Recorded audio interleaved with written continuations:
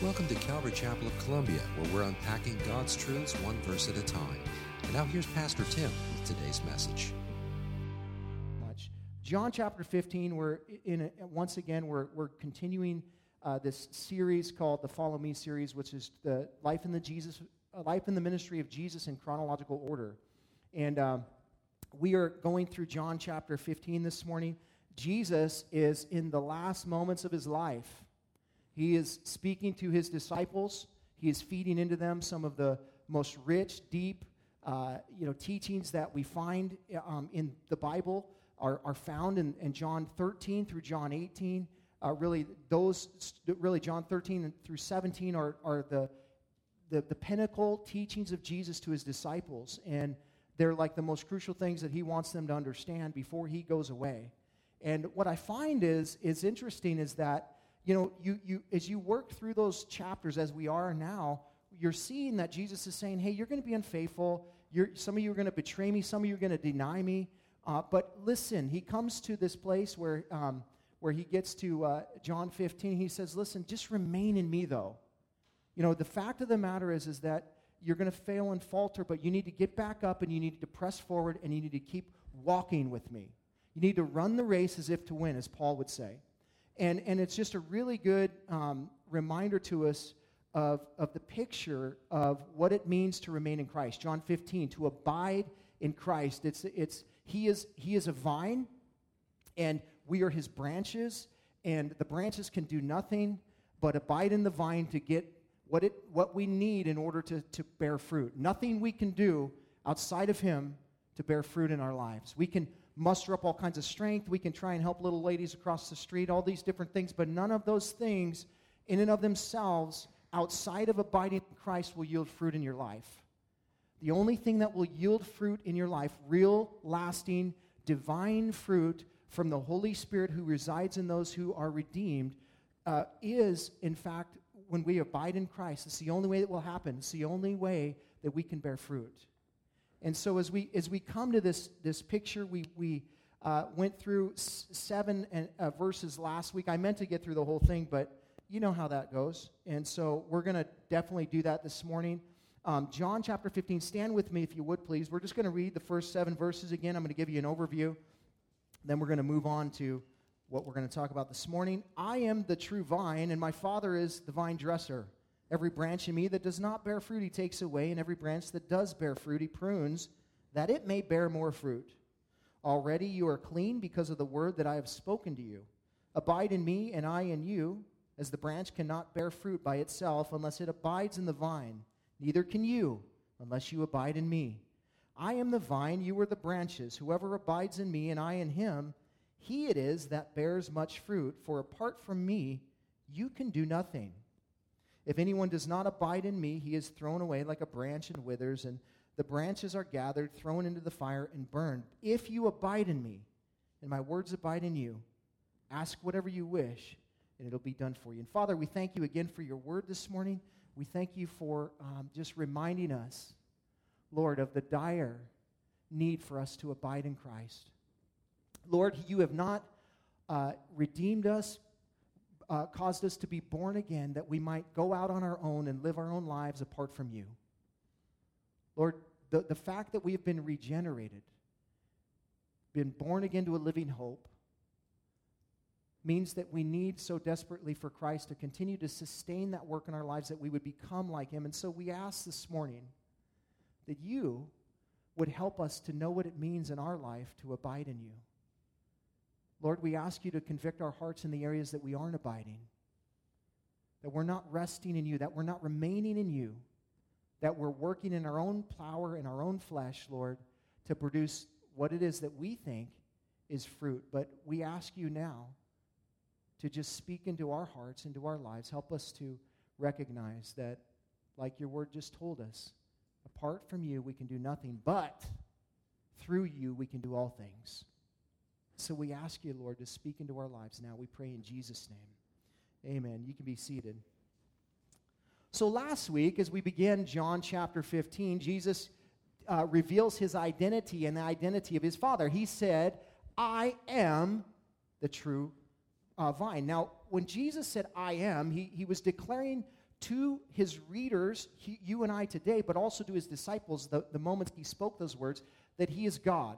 And we talked about that. You can pick the sermon up from last week on our website through our podcast on iTunes or Google Play. But the idea of Jesus saying, I am, you know, it's the 7th time he says it in the book of John. He is saying, I am God. And that comes back from Exodus chapter 2 or 3, where Moses he's speaking to Moses at the burning bush, and he tells him, and Moses says, who am I supposed to tell the people of Israel that sent me? And he says, tell them that I am who I am, that I am sent you. And so I am becomes a title, it becomes a name of God.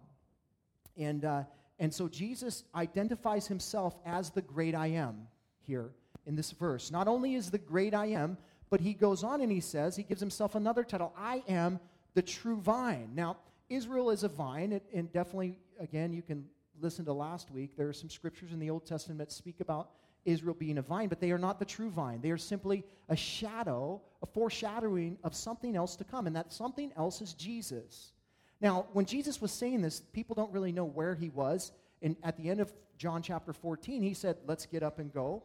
And so some say he's still in the upper room getting ready to move out. Some say he's on his journey from the upper room, which is in Jerusalem, to the Garden of Gethsemane, where he will pray. We'll see here in a little bit here as he's praying there. And on the way, some say, well, he saw vines, and that's why he's saying this. Also, the temple gate had vines on it. It's speaking as Israel being the gate, being the vine. The reality is that Jesus is the true vine. And Israel was never meant to be the source of life for people. They were meant to point people to the true vine, who is Jesus. So he reveals himself as, not only God, but he is the source of life. If you want life, you have to come and abide in Christ. That's what he's saying. He goes on and he says, oh, and by the way, there's a vine dresser. There is somebody in the vineyard of this world that is working on your behalf to make sure that you're healthy, to make sure that you're bearing fruit.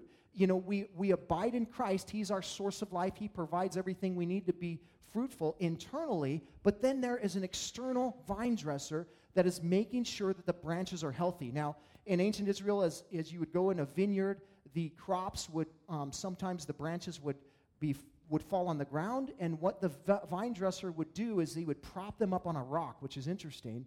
Then he would wash them, get the dirt off of them, so that they could produce fruit. And that's exactly what the Father does for you and I. He comes in and he props us up. He lifts us up, and we'll talk about that in a second.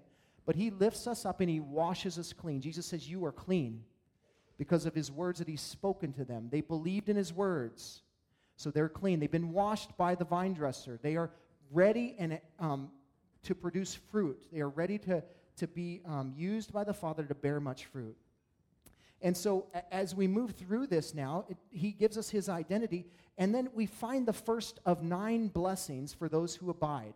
There are 9 blessings that we find in this chapter. The first one we find in verses 2 through 6 is that those who abide will bear much fruit. That's a blessing for abiding. In verses 2 through 6, we see that Jesus is saying that you won't just abide. As you abide, you won't just gain some fruit, but you will bear much fruit. If you want to bear fruit in your life, he's saying, here's the formula. Abide in Christ. Again, the word means to remain in, to be steadfast in. That means when you're going through hard times, when you're in difficult situations, you're being tempted, that you're choosing to reside in Christ. You're not taking off that robe of righteousness and saying, I want to do something different. I'm going to reside in Christ. I'm going to stay in him in those moments. I'm going to be strong and be of good courage. I'm going to remain in Christ. And again, he says, if you do that, you're going to bear much fruit. Now, the Father, he as the vine dresser, he cares for the branch. And he says here, there's 2 different kind of branches in this vineyard. He says that there are those that are barren. They are bearing no fruit. And it says here that the vine dresser will come, who is the Father. He will come and he will take away those branches. Again, in the Greek there, that word can mean to literally take away, like to remove completely, or it can mean to lift up. Now, both are true, in the sense that, if there are those branches who are the Judas-type branches, right? They are mingling amongst the disciples, but they are not a disciple. There are those who claim themselves Christians who are not Christians.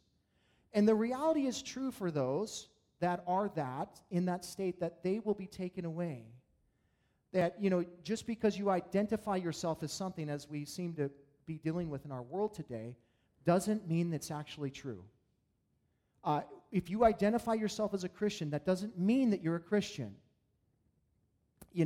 There will be fruit in your life if you're a Christian. You will be bearing fruit. You will be a branch that will bear fruit. So those that are not in Christ will be certainly taken away, even if they go to church every week, even if they know the Bible backwards and forwards. There will be many Pharisees that stand before the judgment seat of Christ that know the Scriptures far better than you do, that live their lives far more, religiously and, very rigid, and they will be cast away. They will be taken away. In verse 6, it says they will be cast into the fire. Now, that's one interpretation of that passage. The other, the other only reasonable one is that the word being translated there, take away, means to lift up, and that the Father would come and lift up the branch that is barren, that isn't bearing fruit. And that is true also. As a believer in Christ, I can be redeemed, I can be, totally saved, and I can be in a state, in a season in my life where I'm not abiding in Christ, and therefore I'm not fruitful in my life. There's not fruit coming out of my life. Doesn't mean there once wasn't fruit in my life, but I'm in a season here, and the Father is faithful to lift me up, to wash me off, and to put me in a situation so that I can bear fruit. In a vineyard, they put the branches up on trellises so that they can be exposed to the sun. That's how they bear fruit. The Father does the same for us. When we are downtrodden, we are not bearing fruit. He lifts us up, exposes us to the sun so that we can grow. And so the Father is just so faithful in that.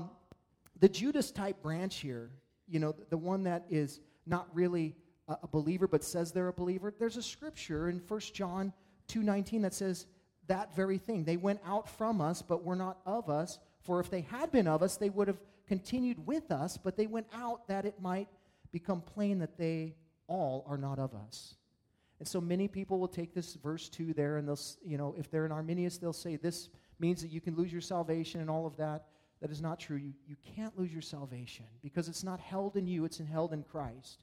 If you're in Christ, you're not going to be out of Christ. It's not you're in and you're out, and you're in and you're out. You're not. You're either in or you aren't. There is no in between. And if you're in, the Father will be working diligently in your life to lift you up and make you bear fruit.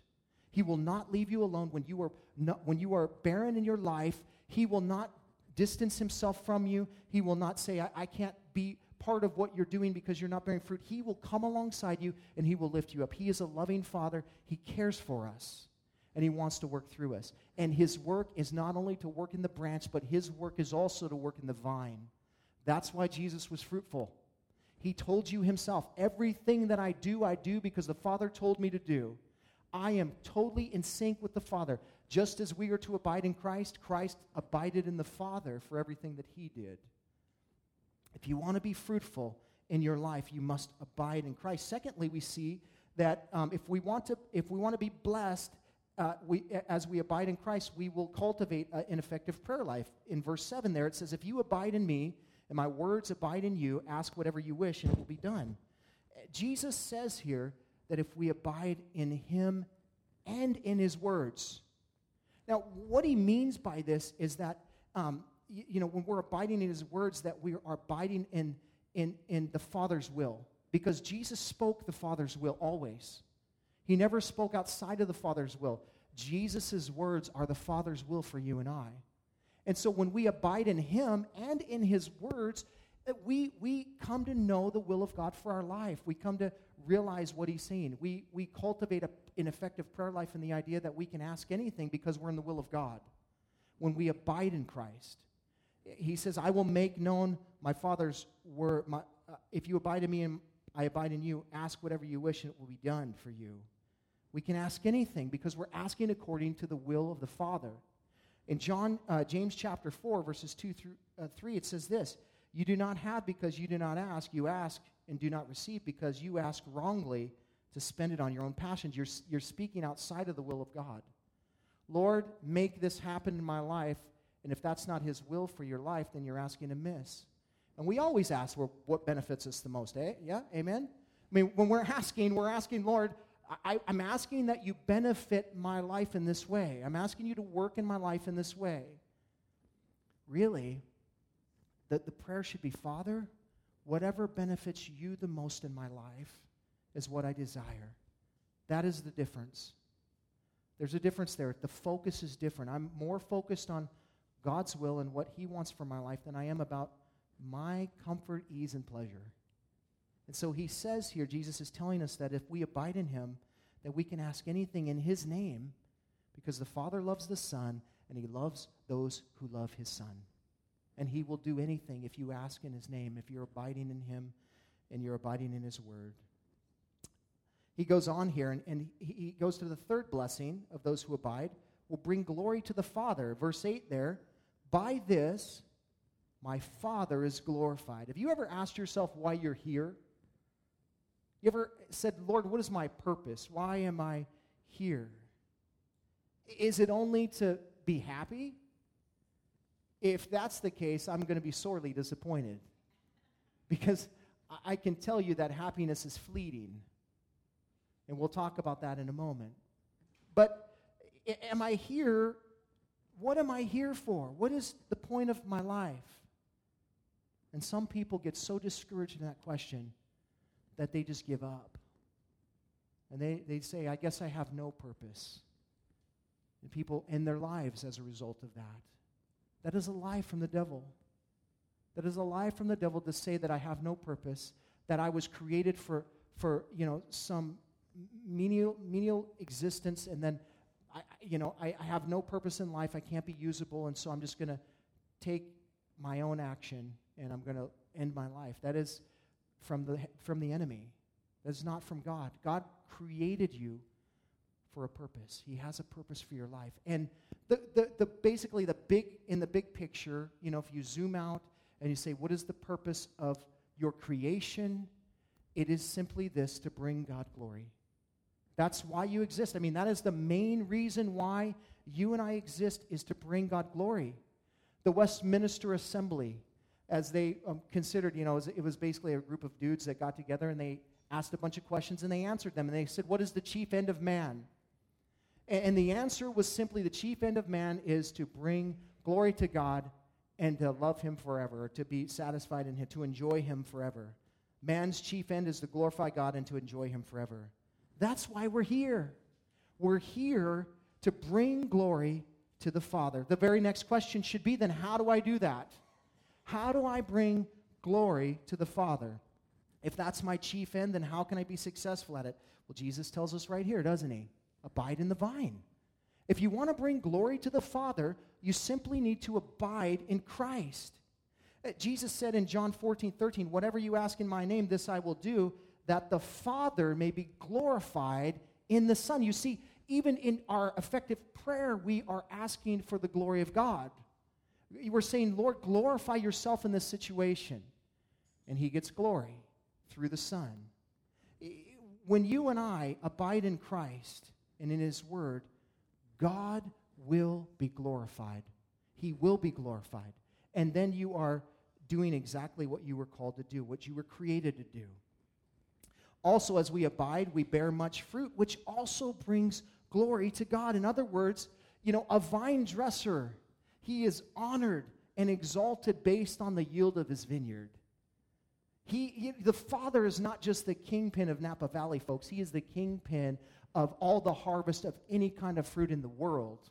Like, his fruit is so incredible that he can stand and be honored as a successful vine dresser, somebody that is effective in making a fruit in people's lives. He is effective in that.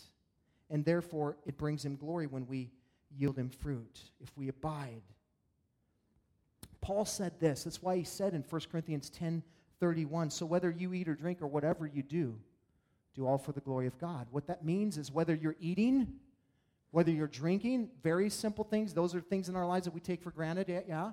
And And whatever it is that you're doing, whether it's your work or your chores or your homework or, whatever it is that you find yourself doing, your laundry, your dishes, ministering to somebody, a homeless person on the street, talking to your friend who's, just going through a tragic time, whatever it is that you're doing, do it for the glory of God. How do I do that? You have to abide in Christ to do that.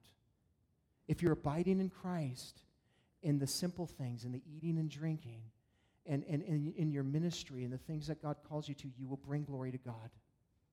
You can't but bring glory to God because you will bear fruit, and that will bring glory to God. If you want to be effective as a branch, then you abide in Christ, and in so doing, you fulfill your purpose, which is to bring God glory. You can't glorify Him any other way. Like, you can't do it on your own. If you want to glorify the Father, you have to do it through the Son. You have to abide in Him. Going on in verse 8, there he goes, that you may bear much fruit and also prove to be my disciples. Not only is the blessing and abiding that you are going to bring glory to the Father, but also that it will be evidence that you belong to Him. That's what he just said, that it'll be proof that you're my disciples. Paul said it like this in 2 Corinthians 5:17. Therefore, if anybody is in Christ, he's a new creation. The old has passed away. Behold, the new has come. When you are and I are born again, we are born out of deadness into life. So we are barren, and then we are fruit-bearing. It's like when you come to Christ and He regenerates your life, you're born again, you become fruitful. You become somebody that will bear fruit. And that in and of itself is proof that you belong to Christ. Listen, if there's never been a change in your life, you have to ask yourself the question, am I really a Christian? Has anything changed in my life? Now, it varies for us, right? I mean, it depends on how we're raised and all these kind of things. If you're raised in a Christian home, you're probably not going to have the same kind of testimony as somebody that wasn't. So you can say like, wow, my life didn't really change. Listen, if Christ takes you, regardless if you were raised in a Christian home or not, you were dead. Like you were a dead person. And then you came to Christ and you were then alive. There's a drastic change in that, right? Now your actions and the way that you live your life might be almost identical. But something inside of you has been made new. You're a brand new person. You're no longer the same person. I heard of a pastor one time say, he was great. He was raised in a Christian home, and he was a youth pastor even. At the time, young guy, and he was teaching the kids and all that, and he went to a youth conference. And as the teaching was happening and the Holy Spirit was ministering, and the altar call came, he found himself saying, I need that. I need Christ. There's something inside of me that isn't right yet, and I need to be made. And so he humbles himself. He's, I'm the youth pastor. You could imagine the spiritual warfare going on in that moment. And yet, out of the drawing of the Father by the Holy Spirit, he comes and he accepts Christ, and his life changed. He wasn't the same person. He said, I thought I was, but I wasn't. I wasn't saved. But when I came to Christ, for real, my life changed. My desires changed. Everything about me changed. Now, your testimony might be different. You might not have been raised in the church. You might have been living life, and you know what darkness is because you've lived in it. You know what it looks like. And so for you, the difference is so drastic that it's like, well, yeah, I'm changed. When I got saved, my own family member said, I don't even know that guy anymore. That was because Christ was in me. I was a new creation. But the point is this, though, is that if you're in Christ, there is a difference. And that difference will be manifest, and people will know. You will know, and other people will know, because you are going to bear fruit in your life. And it's by the fruit that you'll know that you're His. Jesus said that the fruit tells the picture of the tree. In Matthew chapter 7, verses 11 through 20, he said, beware of false prophets who come in sheep's clothing, but inwardly are ravenous wolves. You will recognize them, false teachers, by their fruits. You'll recognize them. Now, it's not that they're fruitless. They just have bad fruit. He goes on here. Are grapes gathered from thorn bushes and figs from thistles? So every healthy tree bears good fruit, but the diseased tree bears bad fruit. A healthy tree cannot bear bad fruit, nor can a diseased tree bear good fruit. Every tree that does not bear good fruit is cut down and thrown into the fire. Thus, you will recognize them by your fruits. What he is saying is that you can be identified by the fruit in your life. You can tell. You can tell if somebody is a bad tree or a good tree. Real simple. You look at the fruit. If there's no fruit on the vine, or if the fruit is bad, then you know that's a bad tree. It's not abiding in what it needs to in order to get the sustenance, the source, whatever the source is, to provide what it needs to bear good fruit. It's not a good tree. But if it is a good fruit, it can't help but bear good fruit, right? That's the idea. If you're in Christ, you're going to bear fruit. There's going to be proof that you're a believer. One of the greatest indictments in your life should be if somebody asks you, like, or make the comment like, oh, I didn't know you were a Christian. That's not a compliment. Like, you're like, wait a second, you didn't know I was a Christian. Oh, man, well, what is that saying? What is that saying? There's a whole bunch of different things that's saying, but, the reality is we have to ask ourselves, am I bearing fruit? Is my tree good? Am I regenerated? Am I really His? It's unfortunate we live in a day and an age where we have to get people unsaved to get them saved, right? We have to help people understand that if they haven't had a collision with Christ, if their life hasn't radically changed, if they're not living upside down, then they may not be in Christ, and you have to get them to understand that. That's a difficult thing. We live in the South, in the Bible Belt, and unfortunately, that is the case. You got to get people unsaved so you can get them saved. And it's a sad thing, but Jesus said, the reality is this: you will bear fruit. It will prove that you are my disciples because you will bear fruit. Are you bearing fruit? Has there been fruit in your life? This is an introspective question. You have to ask yourself this. You can't ask your neighbor. You can't ask your friend. You know. The Father is very clear because He loves you and He cares about your eternal state. He will tell you the truth. Lord, am I really a believer? I know that I ask myself that question a lot, and found myself in that place of Romans 7 where Paul said, the things that I want to do, I'm not doing. The things that I want to do, or things that I don't want to do, I am doing. Who shall deliver me from this body of death? And then you get to Romans 8:1. There is therefore now no condemnation for those in Christ. What I'm saying is that you can find yourself in this quandary of asking, Lord, am I saved? And that's not necessarily an unhealthy thing, but you have to recognize that you're not perfect. Has there been change in my life? Is there fruit in my life? These kinds of things. Jesus said that is proof that you belong to me if there's fruit in your life. But this is something that we can't manufacture. It's not something that we, I think it was Ted Tripp that used this analogy of fruit bearing. And he said there are people, and he drew this illustration of this tree. He said there are people that climb a ladder and they tape fruit on branches and they say, look at me. I'm a fruit-bearing tree, but you put the fruit there. It's not real fruit. It wasn't a result of what you were in. It was a result of your own doing. What he was saying is that, there are good moral people that are not redeemed, that have, they're just good people. They're just nice people. They're not looking to harm people. They try and do what's good to people. That doesn't mean that you're redeemed. It's not external. It's internal. It's something that you have to ask yourself. That's why Paul said, with fear and trembling, you should be asking yourself that question. Am I redeemed, Lord? Am I really in you? Fifthly, Jesus goes on here, the blessing of abiding is a greater understanding of Christ's love for you. He said, as the Father has loved me, so I have loved you. Abide in my love, for you, if you keep my commandments, you will abide in my love, just as I have kept my Father's commandments and abide in His love. Jesus is saying He loves us as the Father loves Him. Now, how does the Father love the Son? The Bible tells us specifically it's a peculiar kind of love. Not strange, but peculiar. In in the sense that it is exclusive, it is distinct.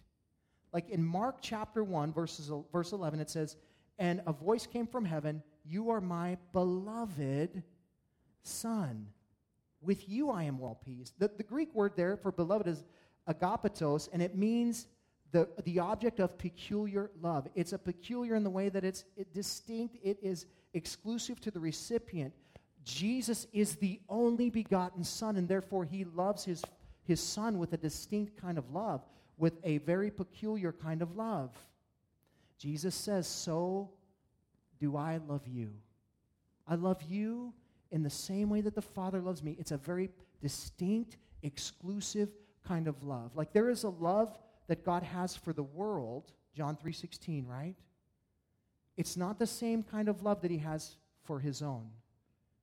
It is a redeeming love. It is an unconditional love, but it is not a relational love.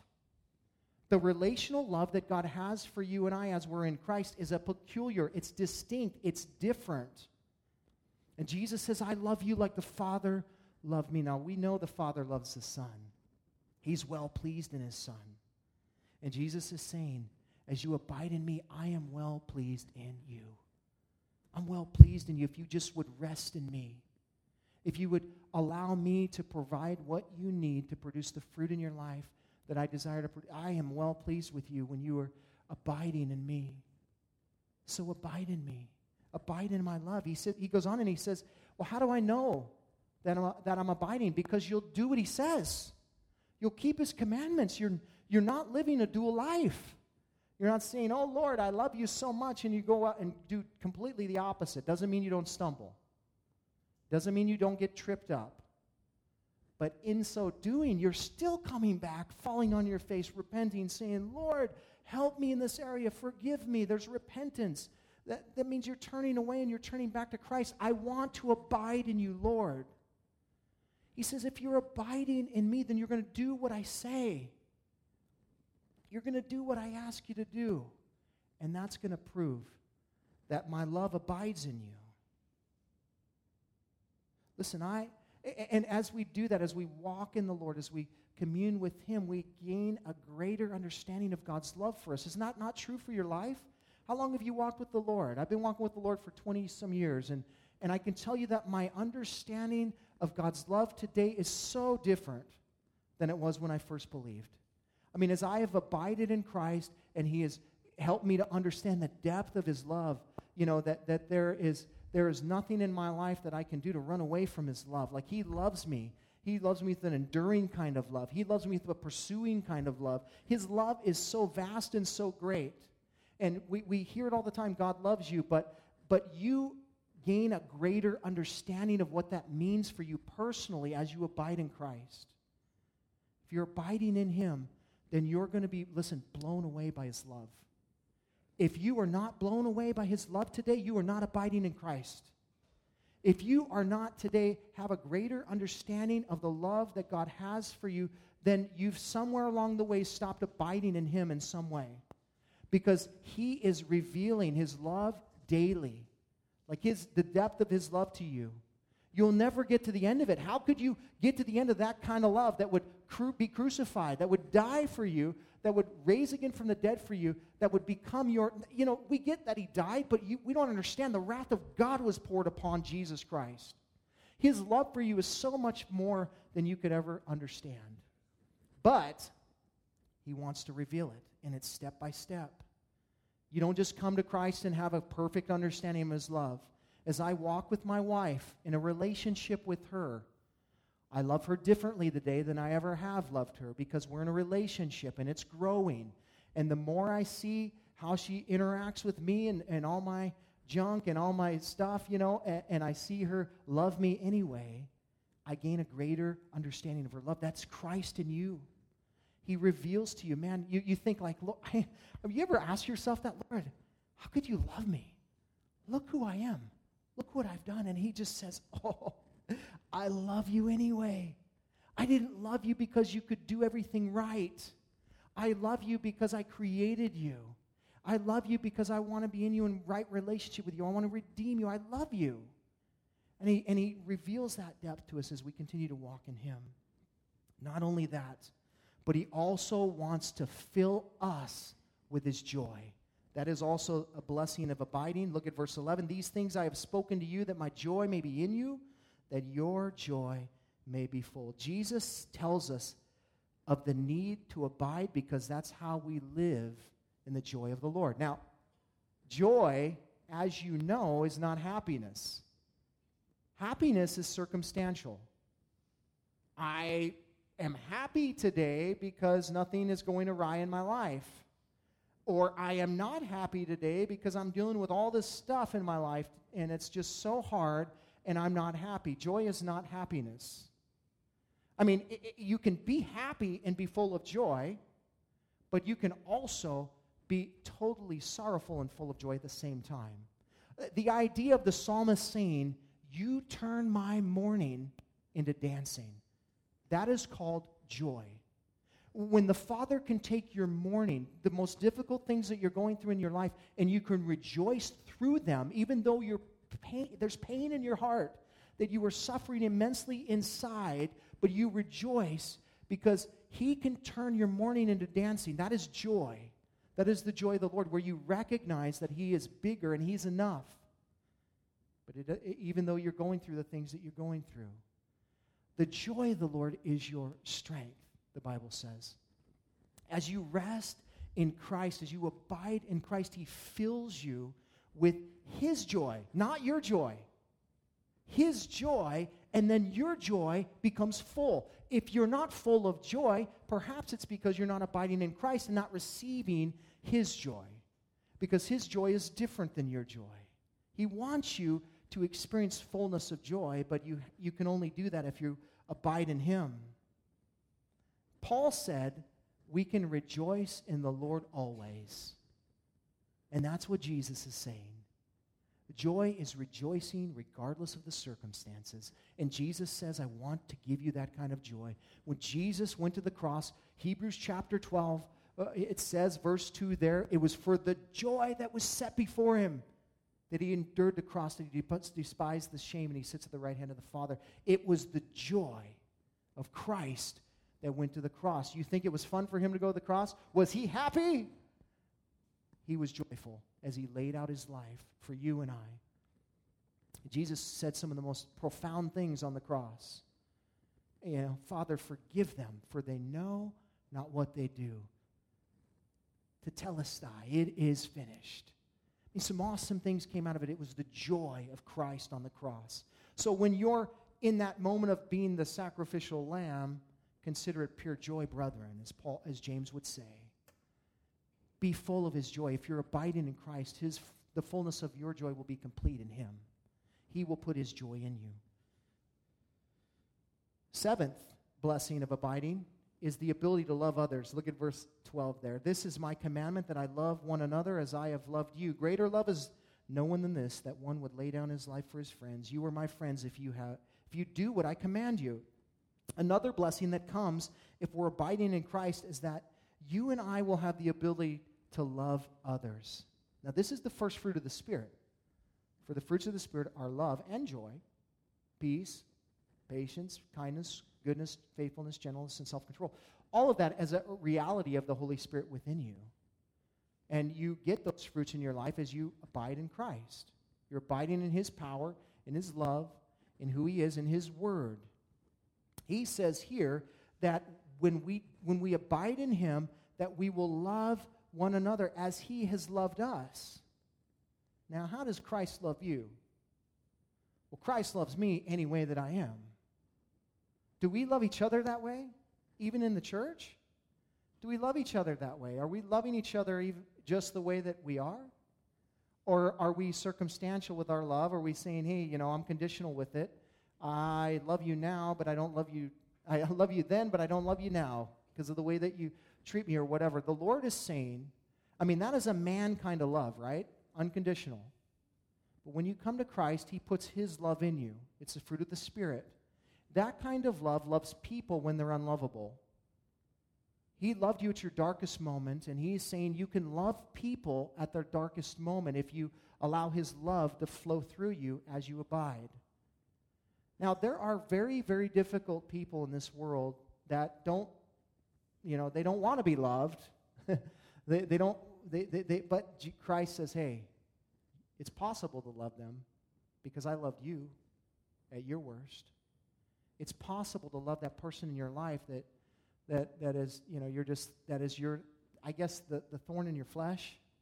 You're just thinking, Lord, if you would get rid of this person, that would be a blessed subtraction. I don't care if you take them out of this world. Hey, hold on a second, really. You love them. Christ loved his enemies. How do we know that? Because I was one of his enemies, and so were you. And he loved me right where I was. And he's saying as we abide in him, his love will flow through us, and we'll be able to love one another the way that we're supposed to. We have to remain in Christ in order to do that. Listen, there are missionaries that go to countries that they're not welcome to a people that will reject them as they try to bring the gospel to them. But it's the love of Christ in them that constrains them, compels them to go into that area, and some of them end up laying down their life. And you think, how senseless is that? No, that's love. That's what Jesus is saying. Greater love is no one than this, than one that would lay down his life for his friends. He's saying that he loves us that much that he would lay down his life. We should love each other that much that we would lay down our lives. It's impossible in and of our own power. It's only through the love of Christ that we can do that. It's through abiding in him. Are you loving people that way? Are you loving them with that sacrificial kind of love where you'd be willing to give up your life for him? Listen, that is called maturing in Christ, folks. When you recognize more and more that it's less about you and it's more about him. It's more about how he wants to work through your life. Lord, pour your love out through me into other people. And man, they might not receive it. They didn't receive him. But we do it anyway, because that's what we do when we abide. We love. Eighthly, the blessing of abiding is greater revelation of God's will. 15, no longer do I call you servants, for the servant does not know what his master is doing, but I have called you friends, for all that I have heard from my Father I have made known to you.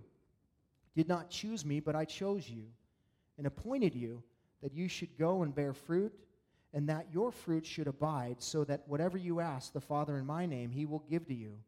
These things I command you, so that you will love one another. Now, and the rabbis in Jesus' day, they would consider their disciples their servants.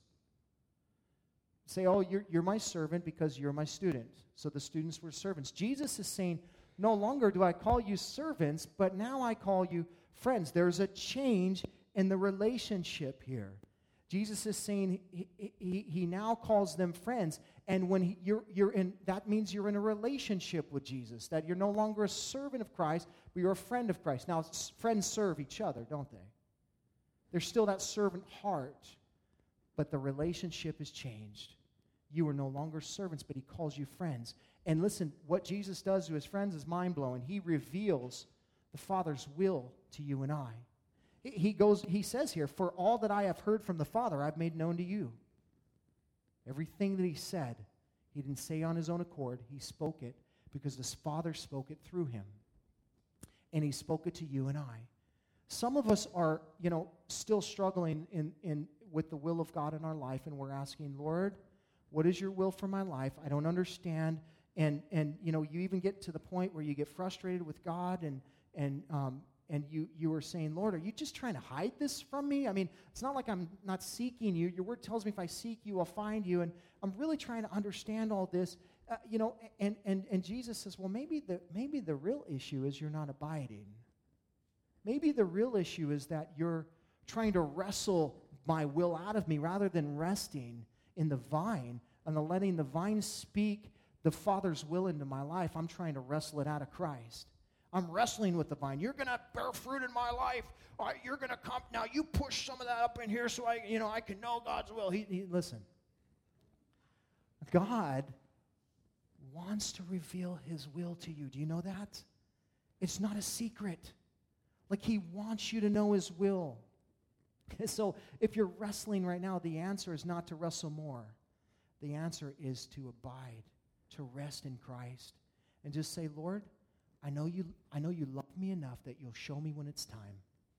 I know that you'll show me exactly what you want me to do when it's time. And I could tell you from my own experience, that is, when I give up, anybody ever, when you raise the white flag, you say, Lord, I just surrender now because I am tired of trying to figure it out. Then all of a sudden, boom. Well, that was easy. Huh. Who would have thought that was the way that Christ would reveal the will of the Father to me, is when I'm resting in him and not wrestling with him. It's interesting how that happens. Jesus wants to make known the Father's will for you and I. He goes on here, he says, you didn't choose me, but I chose you, and I appointed you. If he chose you, which he did, and he appointed you, is he not going to tell you what to do? Is he not going to reveal to you what it is that he wants for your life? He chose you. He appointed you. He will direct you. You can rest in that. You can trust in that because Jesus tells us that. And he is going to bear, he's going to bear fruit in your life. And all you need to do is abide. The answer is not, trying to muster up more strength and all this kind of stuff. It's just to simply rest in Christ. We go on here to the ninth and final point. The blessing of abiding is that you will, listen to this, have persecution. Look at verse 18.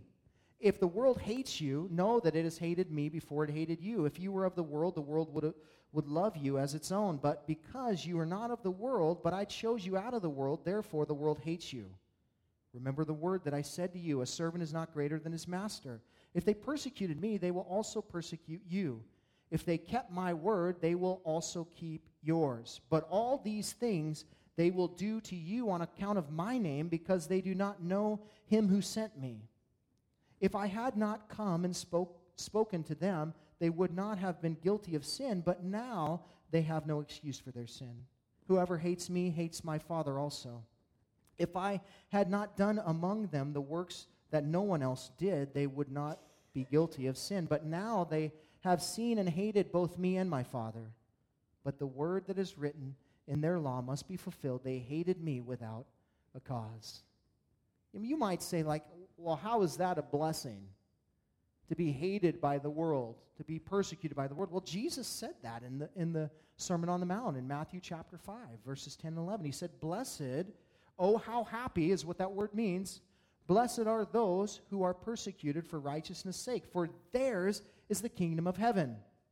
Blessed are you when others revile you and persecute you and utter all kinds of evil against you falsely on my account. Rejoice and be glad, for your reward is great in heaven. For so they persecuted the prophets who were before you. Why is it a blessing to be persecuted? Well, because it means you're living like Christ. He said there's a blessing in the fact that there's a reward. That's great, but really, more importantly, it means that you are being Jesus. That you are living in such a way that the world can't ignore you. Like you're not going to get that question, oh, I didn't know you were a Christian. You're not going to, because the world sees you. He sees Christ in you. They see you. Peter said it like this in 1 Peter 4:14. If you are insulted for the name of Christ, you are blessed, because the Spirit of glory and of God rests upon you. It is, again, it's a proof that you belong to Christ. It means that I don't want to say doing something right, but yes, you're living in the right way. Now, don't manufacture the persecution. Don't go seek it. Listen, I've seen people do it. They deserve it. It's like that's not the kind of persecution that Christ is talking about. This is self-affliction, right? You might as well go and beat yourself because you deserve it, right? And so he's saying not that kind of persecution. It's persecution because they hated me. It's because you're living in such a way that they can see Jesus in you. It's really not you they hate. It's Jesus. And you're living such transparently that Jesus is being hated through you in your life. Now, you might be the only Christian in your office. You might be, the only Christian in your neighborhood. You might be the only Christian or whatever. You might be a Christian even. Doesn't have to be the only one. But you might be despised in that circle of life that you live because they see Jesus in you. And they hated Jesus, and so they're going to hate you. You can't change that. But what you can do is continue to be like Jesus, right? Like that's where the other part of this comes in, where we're talking about loving people. We're not loving people in their sin, but we're loving them even though they're hating us. I mean, we're serving them because even though they're not serving us, even though they're persecuting us, you know, we're doing these things. The name of Jesus is just reviled, man. I mean, I have literally experienced the earth's axis change as somebody rolls their eyes when you say Jesus in public. You ever seen that before? Like, whoa, I think the earth's axis just changed because of that roll in your eyes there because you despise Jesus so much.